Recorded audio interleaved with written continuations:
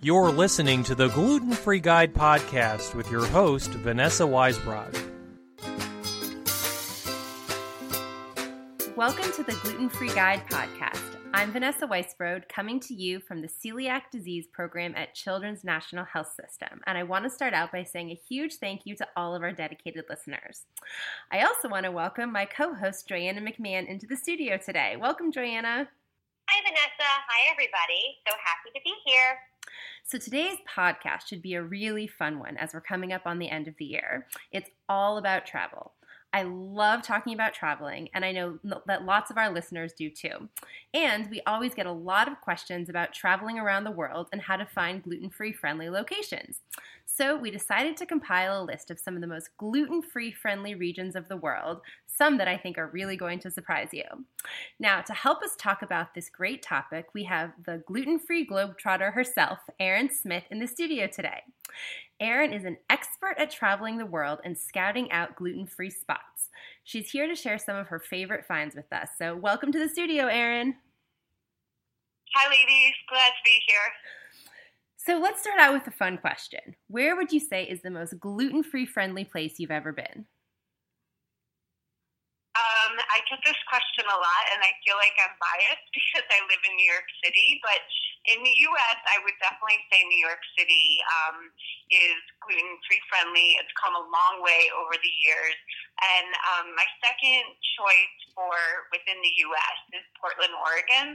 I used to work there, and I pretty much ate my way through the city every time I went out there for business. I totally agree with you. I went out there one time to meet with some folks from Bob's Red Mill, and there was amazing food in Portland. I was so surprised at how many gluten-free friendly options there were. Yeah, and the thing about Portland, I mean, the Portland, kind of unofficial city motto is keep Portland weird. And so when you tell people you're gluten-free, it's not weird. Like, if you're only gluten-free, that's weird because they're like, okay, what else? And you're like, no, I have celiac. And so it's just really, it's a really great city to be gluten-free. There's so many options. There's a lot to do in Portland. But yeah, I think, going out there, it's a treat because there's just so much to eat out there. Absolutely. I think, internationally, which people ask me a lot too on my blog, is my top pick, which surprises a lot of people, is Italy. And, the reason in Italy, people love bread and love pasta, and Italians take their food very seriously. So they never want anybody to really be compromised if they have a limited diet. So Italy actually is a great place to be gluten-free. There's a lot of awareness about celiac disease, and you can actually buy gluten-free food in the pharmacy in Italy, which is very convenient when you're in a city and you're looking for some food. But, in Rome especially, there's just so many options now, and really, I'd love to go back to Italy one day and just eat my way through the country. I beg my husband every single year to take me to Italy for my birthday. You must go. Yeah. I mean, we went in 2012 for a couple of weeks, and we spent most of our time in the Florence region, and it was the best food I've ever had in my entire life. I mean, the bread was amazing, the pasta, the pizza, it was so unbelievably delicious. I literally fantasize about it all the time. And I think the thing that, like I said, Italians don't want anybody to be deprived of enjoying their food, and I cried happy tears at a restaurant outside of Vatican City because I had bread, I had pasta, I had wine.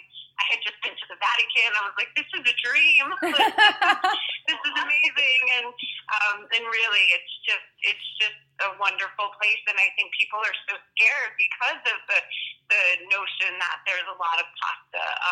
But I would say almost every restaurant can accommodate gluten-free and someone with celiac disease. I feel like they're also more excited to promote that they have it. I remember being in Florence at the Duomo and coming out the back door, and right in front of us was this huge sign of a restaurant that says, "We have gluten-free." And it was just such a nice feeling that restaurants were promoting it and advertising it in big signs, and that you didn't have to try super hard to find gluten-free options. Yeah. Actually, I probably went to that restaurant in Florence too. I went to some place outside of the Duomo, and I had gluten-free pizza right outside. And so, I think there isn't necessarily the stigma that there might be here in the U.S. that gluten-free tastes bad. I think that over there, there's they just want food to taste good, and it does. And I think in any country, if gluten-free food is prepared well, it tastes really good. So, but yeah, I agree. I don't think there was like that kind of hiding of the advertising of gluten-free food over there. Absolutely. So now we've talked about some of the good places you've been. Have there been places you've been where there are not so many options for gluten-free? I've been to Asia now twice. I've been to Thailand, and then actually this past year I was in Singapore, which was an amazing place to visit. But, in Asian culture, I don't think there's a lot of awareness of celiac disease, of eating gluten-free. As we know, soy sauce is used in a ton of Asian dishes, and noodles tend to be wheat-based. So I found Asia kind of difficult. That said, I always do a ton of research before I go to a new place, so I kind of prepare myself of where I can eat. Asia's difficult, and then more locally, to be honest, the middle of the country is very hard, the middle of the U.S. I've driven cross-country now from New York to California, and then California back to New York, and it's hard. I was in South Dakota and Wyoming over the summer, and it's really hard. You cannot find gluten-free food in restaurants without really going out of your way.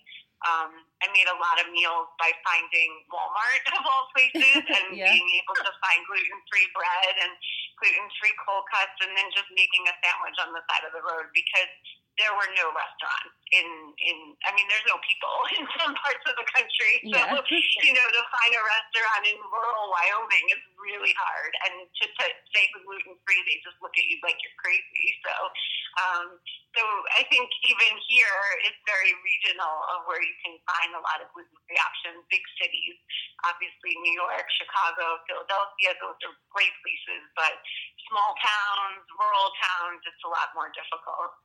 I have a lot of trouble. So my husband's family lives in Boston. So driving between like the New York area and Boston, there are lots of places if you get off the highways and you like drive into like town centers and you seek them out. But the rest stops have nothing. They're just terrible rest stops.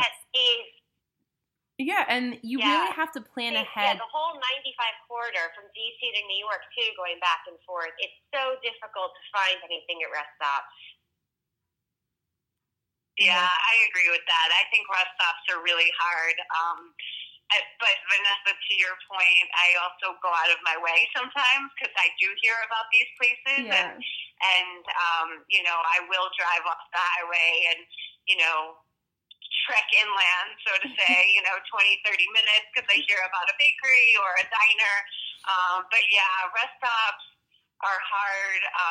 One thing I have been doing, and I do this a lot, even overseas, I did this in Thailand, I kind of build snack meals, I call it. So if you don't have food in the car, which I'm sure we all do, but, finding a convenience store or a supermarket, most of the time now you can find pre-boiled eggs, so hard-boiled eggs. You can find individually wrapped cheese. If you can do dairy, you can find cut-up vegetables. So I kind of piece together from what I find at these stores.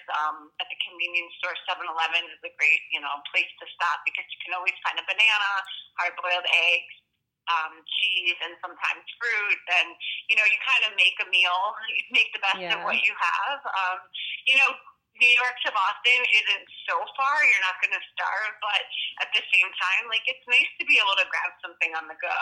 So, and most of the time, the stuff in these stores isn't so healthy anyway. So it's being able to kind of see what's available, put together a snack meal, and then and then go. But yeah, rest stops, I mean, in general, rest stop food isn't so healthy. So I have two little kids. I have a 2.5-year-old and a 5-year-old. So no matter what, we have to stop somewhere for them to eat. That they can't make it. And so we've done a lot of what you said. We found certain delis along the way that we can stop at, or like a great Mexican restaurant or a really good cafe that has great gluten-free options. So we sort of like build it into our day. But my husband jokes that when he drives by himself from between New York and Boston, he can make it in 3.5 hours door to door. But when we go with the kids, it's like never less than 6 because we have to do the bathroom stops and the food stops, and it's never easy. No, I understand. When you kind of build up like are doing a route regularly, like we do our regular DC to New York and then DC to Pittsburgh to go to my husband's family.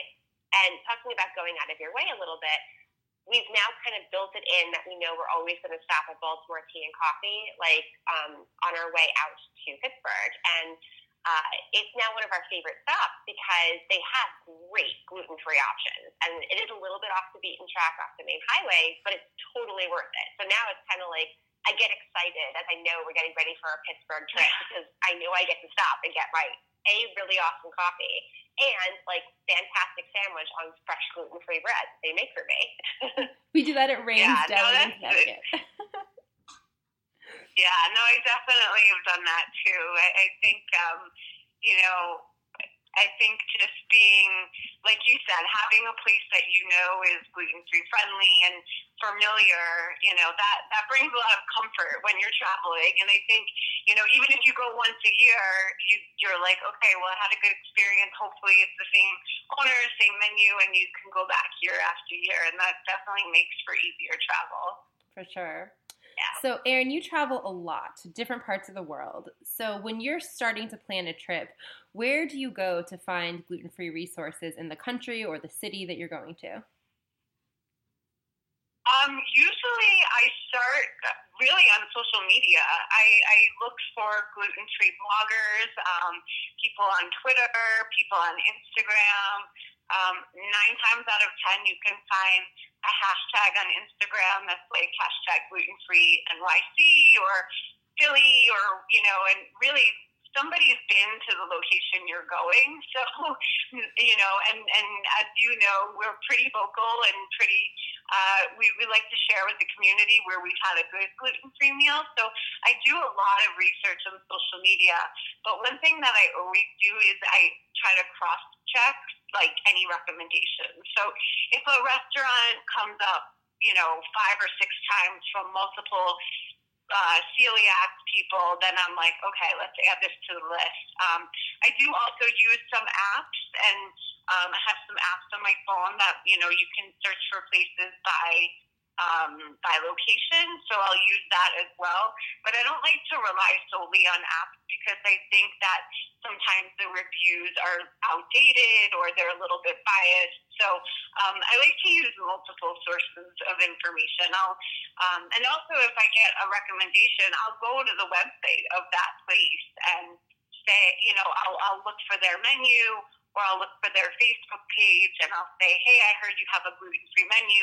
Can you tell me if you do? Can you accommodate someone with celiac disease? Which I think is really important because there's a lot of recommendations out there that are from people without celiac. And, as we know, there's, a level of confidence we need, in food prep and ingredients to make sure our meals are safe for us. So I kind of do a lot of like crowdsourcing and then my own research. But I love doing the research, and I make it part of my trip planning for every trip. I have to find a hotel, I have to find airfare, and then I have to find a place to eat. So that's kind of like what I do. And I always have way more places to eat than I have time in the city. So, right.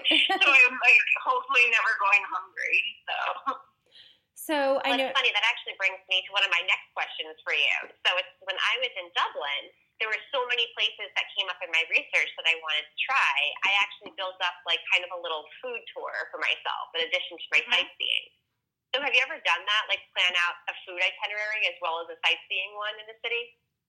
Yeah, actually, I did one earlier this year. One of my best friends also has celiac, and I was living in California, and she came to San Francisco, and I think we went to 6 places, and we really planned our whole day around food, and it was awesome, and happened to be the Super Bowl. Yeah, it was so much fun. Yeah, and it was great. Yeah, we started in the morning, so I was like, okay, here's where we get coffee and gluten-free croissants, and then, we just had such a great day. And the thing that was especially great is because she's one of my best friends, and she has celiac, so it wasn't even a question of like, is this okay for everyone? We're like, no, this is okay for us, and that's all that matters. So, That's so nice. but yeah, I would say most of my trips include at least one day where I'm going to multiple places for gluten-free food. I just enjoy food too, and I think food is a great way to learn about a new city, to learn about a new culture, and so I'm always on the hunt for places to eat. But yeah, the food tour I've definitely done. I really want to do food tours in New York, like for other people too. So it's kind of one of my plans for the new year, I think. And a lot of countries have food tours set up too. I know we did one in Italy. We did one, this was actually really cool. In Florence, we did a food tour where you went to all of like the famous art exhibits in Florence, and coupled with each of them was some sort of food experience with it. And they were able to make everything gluten-free for me at each of the places that we went, which is, Italy in general. But it was very cool to be able to see the famous art and eat along the way too. That's awesome. I want to do that now. We did one in Israel too, which was the one in Israel was a food and wine tour, so that was really fun. Yeah, there are cities now. I know in Paris there are 2 different food tours that you can take that are completely gluten-free. So these exist. I think you just kind of have to seek them out. But it's a great way to see the city, especially like in a place like Italy, where food is so important and art is so important. Well, for any of our listeners awesome. who don't know, the next International Celiac Disease Symposium is in Paris next year in September. So perhaps this is a good thing for all of us to do together. Yeah, that would be great. Yeah, and I actually went to Paris in November of this year, so I have an updated list I'm working on. I was only in Paris 2.5 days, but there were more than 30 dedicated gluten-free locations that I found in Paris. So that's amazing. I will be putting that on Gluten-Free Globetrotter. Hopefully it'll be up in the beginning of 2019. So you'll have it in time for the symposium in the fall. Amazing. So I want to go back, Erin, to talking about Thailand and Singapore again. How did you address the language barrier? And do you have any recommendations for people going to countries where they don't speak the language? Yeah, it's definitely daunting. But what I did first, which I do for any country where I don't speak the language, is I got translation cards. So there are a number of resources online where you can download customized translation or download translation cards, or you can buy customized cards. Specifically for Thailand, I bought cards because I also have a shellfish allergy, and I was more worried about shellfish because I had read that a lot of dishes use oyster sauce, and I didn't want any kind of cross-contamination with oyster sauce in any of my dishes. So there's a company I use called Select Wisely, and they made me a customized card that said, no gluten, no shellfish. I actually had them just put fish in general because I was not sure if it would be lost in translation, the difference between shellfish and seafood. Mm-hmm. So these cards are completely in Thai, and they also call it severely worded, which basically says, do not feed her this, she will die. And as we know, like with celiac, you're not going to die if you consume gluten. But I was so far from home, I did not speak the language, and I was traveling by myself for 3 weeks. So I was like, okay, I need the most, like I need to get my point across as strongly as possible. So I have a funny story, though. The cards almost worked too well, and there was one day I was in Chiang Mai, and no restaurants would feed me because they read the card, and they basically told me to leave because they were so scared. They had, like, the fear in them that they were going to kill me through food. But you know, I was hungry, and I was, you know, not happy that day. But in retrospect, I would much rather them read my card, take it seriously, and turn me away than for me to get glutened at, you know, in a foreign country when I'm by myself. So I definitely, to anyone, recommend those cards. And then just as a side note, I've also used the cards here in New York in some restaurants that the chef may not speak English. And I've been down into Chinatown with a Mandarin card before, and you know, brought that with me, and it was fine. You know, they understood what I was trying to tell them, and then they brought me out a very plain dish, but a you know, a celiac-friendly dish where I could eat it and not have to worry that there was any kind of hidden soy sauce or anything. So that hands down translation cards. I think the other thing is trying to find a local celiac group. There are many countries that have a national organization and have regional resources. So Celiac UK is great for the United Kingdom. There's a Celiac Association in Italy, in Spain. All of these countries have these celiac associations, and they know they have a lot of tourists coming. So what I found when I went to Singapore, I actually found that there's a Singapore Celiac Support Group. So I joined that on Facebook, and they were just a wealth of information. And, you know, the nice thing about Singapore is that it is a very international city. So there are, you know, many people that are either American or from Australia. So they, you know, everybody spoke English. But the Singapore Celiac Group, I can't even tell you, like, enough how helpful they were. And actually, I ended up going to a meetup event with them when I was in Singapore, and they were so generous. We made gluten-free dumplings. So it really added to my trip. It was just such a highlight of my trip. But they really walked me through where I could eat safely while I was there. What kinds of things did you eat in Singapore besides dumplings? So people laugh when I tell them this, I only ate Asian food when I was at that event with these women in someone's home that is gluten-free. I ate, my first night there, I had these things called potato rosties, which are almost like these giant potato pancakes. They're traditionally, I think, from Switzerland. And then I ate Italian food. I ate French food. So I ate no Asian food. I just ate whatever was safe that I could find. And I happened to be there for work and staying at a Hilton, and they were really accommodating as well. So it had a slight Asian flair to it, but it was pretty like Americanized food to cater to my, you know, my celiac and my shellfish allergy. We did the same. So our children's team went to India for the International Celiac Symposium last year. Oh, yeah. And we stayed, well, the conference was not at a Hilton, but that was a whole other not great story about that hotel. But we did stay when we were traveling around to, like, we did a tour in the Golden Triangle. And we only stayed at Hilton hotels in those areas and actually had a really good experience. They were able to accommodate all of us gluten-free. They made a lot of the traditional Indian dishes gluten-free, so that was really nice. So I would definitely agree that Hilton is a great hotel chain to stay with around the world. Yeah, and you know, one thing for any place, I didn't do this in Thailand because I stayed more at like smaller kind of guest houses, but when I went to Singapore and when I've been to other countries, I always try to get in touch with the hotel ahead of time. And, you know, every hotel has a food and beverage manager. So if you find out that food and beverage manager name and get their email address, you can start that conversation before you get there. And that's what I did in Singapore. I started emailing with the food and bev manager probably 3 weeks before my trip. And then when I checked in, they actually brought the manager directly to me when I was still at the check-in desk.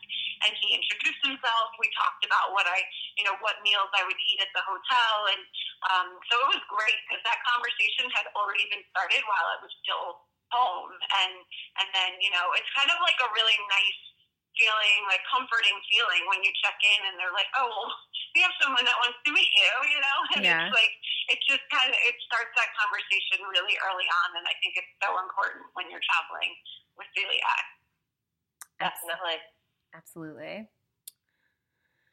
So, do you have any suggestions for helping newly diagnosed patients ease their anxiety of traveling for the first time on the gluten-free diet? Sure.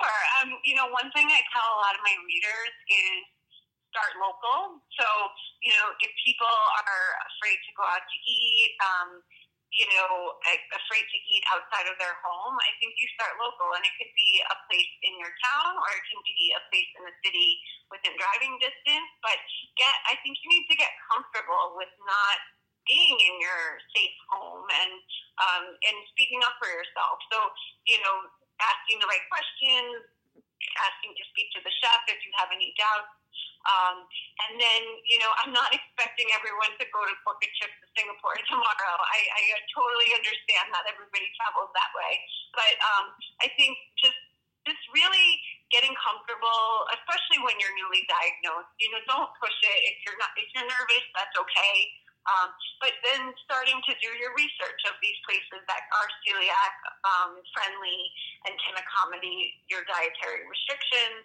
And then, and as you start to travel, if you're not comfortable planning for yourself, there are travel agencies. There are people like me that make itineraries for others, but, other people can help you plan your trip. And there are celiac travel agents out there that exist and that are living the same life that we are. So, if you don't want to plan your own travel, maybe work with some professional that can help you plan. But I would say start early. Don't ever want to, I know sometimes last minute trips are fun, but I think in the end it adds more stress if you get someplace and you don't know where to eat. So, doing your research early and just getting comfortable with yourself in being able to ask the right questions. Absolutely. So, Erin, we've talked a lot about some of the good experiences you've had. Now, I know that on a recent trip, you had some big issues with not being able to get food properly. Can you tell us about that trip and how you helped yourself get through it? Yeah, so I think you're probably talking about my last trip to Europe, but I went to Paris and Berlin, and somewhere in Paris, and I actually suspect it was a gluten-free labeled product that made me sick, but I got very badly glutened, and to tell you the truth, in all of my years of travel and probably 25 countries, this was only the second time I've ever gotten glutened away from home, or away from the U.S., I should say. And I got violently ill within, a very short time, which is a telltale sign for me that I've had gluten. And I was just so upset because it wasn't even a restaurant that got me sick. It was a product in the supermarket labeled gluten-free. And I don't know what it was. I thought I used my translation app to translate all the ingredients, but something got me sick. So getting through it for me is getting it out of my system and staying hydrated and then sleeping. Sadly, because I got glutened as I was leaving Paris, heading to Berlin, my whole first day in Berlin was pretty awful because I just felt so sick. Mm-hmm. And, if I had been home, I would have stayed sleeping for probably 3 days, but I only had 3 days in Berlin, so I tried to make the most of it and power through it. I think I pushed myself too hard and really just, pushed my body way too hard and tried to keep seeing the sights, keep eating the local food that I could eat. And then I really just felt bad for about a week after the trip. But But I was really disappointed because I never, knock wood, I never get gluten away when I'm in a foreign country. And it just was something, it happens to the best of us. And unfortunately we have to live with it. So, I think for me, it's getting it out of my system and then, and resting and just trying to feel better. But when you're traveling, you don't always have that luxury of being able to kind of take a break, especially if you're on a tour or you're very limited on time. But do listen to your body, and if you can't handle, how you feel, just take it easy and try to get it out as, get yourself back to normal as fast as possible. Absolutely. That's really good advice. Well, Erin, I want to thank you so much for joining us today. This was really great information, and I want to remind all of our listeners that to learn more tips and strategies about navigating the gluten-free lifestyle on the go, be sure to check out glutenfreeglobetrotter.com. I know I certainly will be looking for your article on Paris so that I can plan for my upcoming trip there as well. Now, you're good motivation for me to get it posted. So before we sign off for today, I have our grocery store tip of the week brought to you thanks to the generous support of Giant Martin's Foods. When traveling on a gluten-free diet, it's really important to bring food with you just in case you find yourself in a place without great gluten-free options. Even with the best of planning, it can happen. Just let me tell you about the time I got stuck in an airport for 10 hours with my 5-year-old with celiac. Thankfully, before we left, I went to my grocery store and bought up a whole supply of gluten-free granola bars. Phew. But the best part about it was that my store had a huge sale that week, so I actually bought 2 cases of gluten-free bars for the price of 1. So be sure to check all of your local ads, and when you see a price cut like this for gluten-free granola bars, be sure to stock up. Well, we are all out of time for today. I hope you all enjoyed today's episode, and we will talk to you again next time.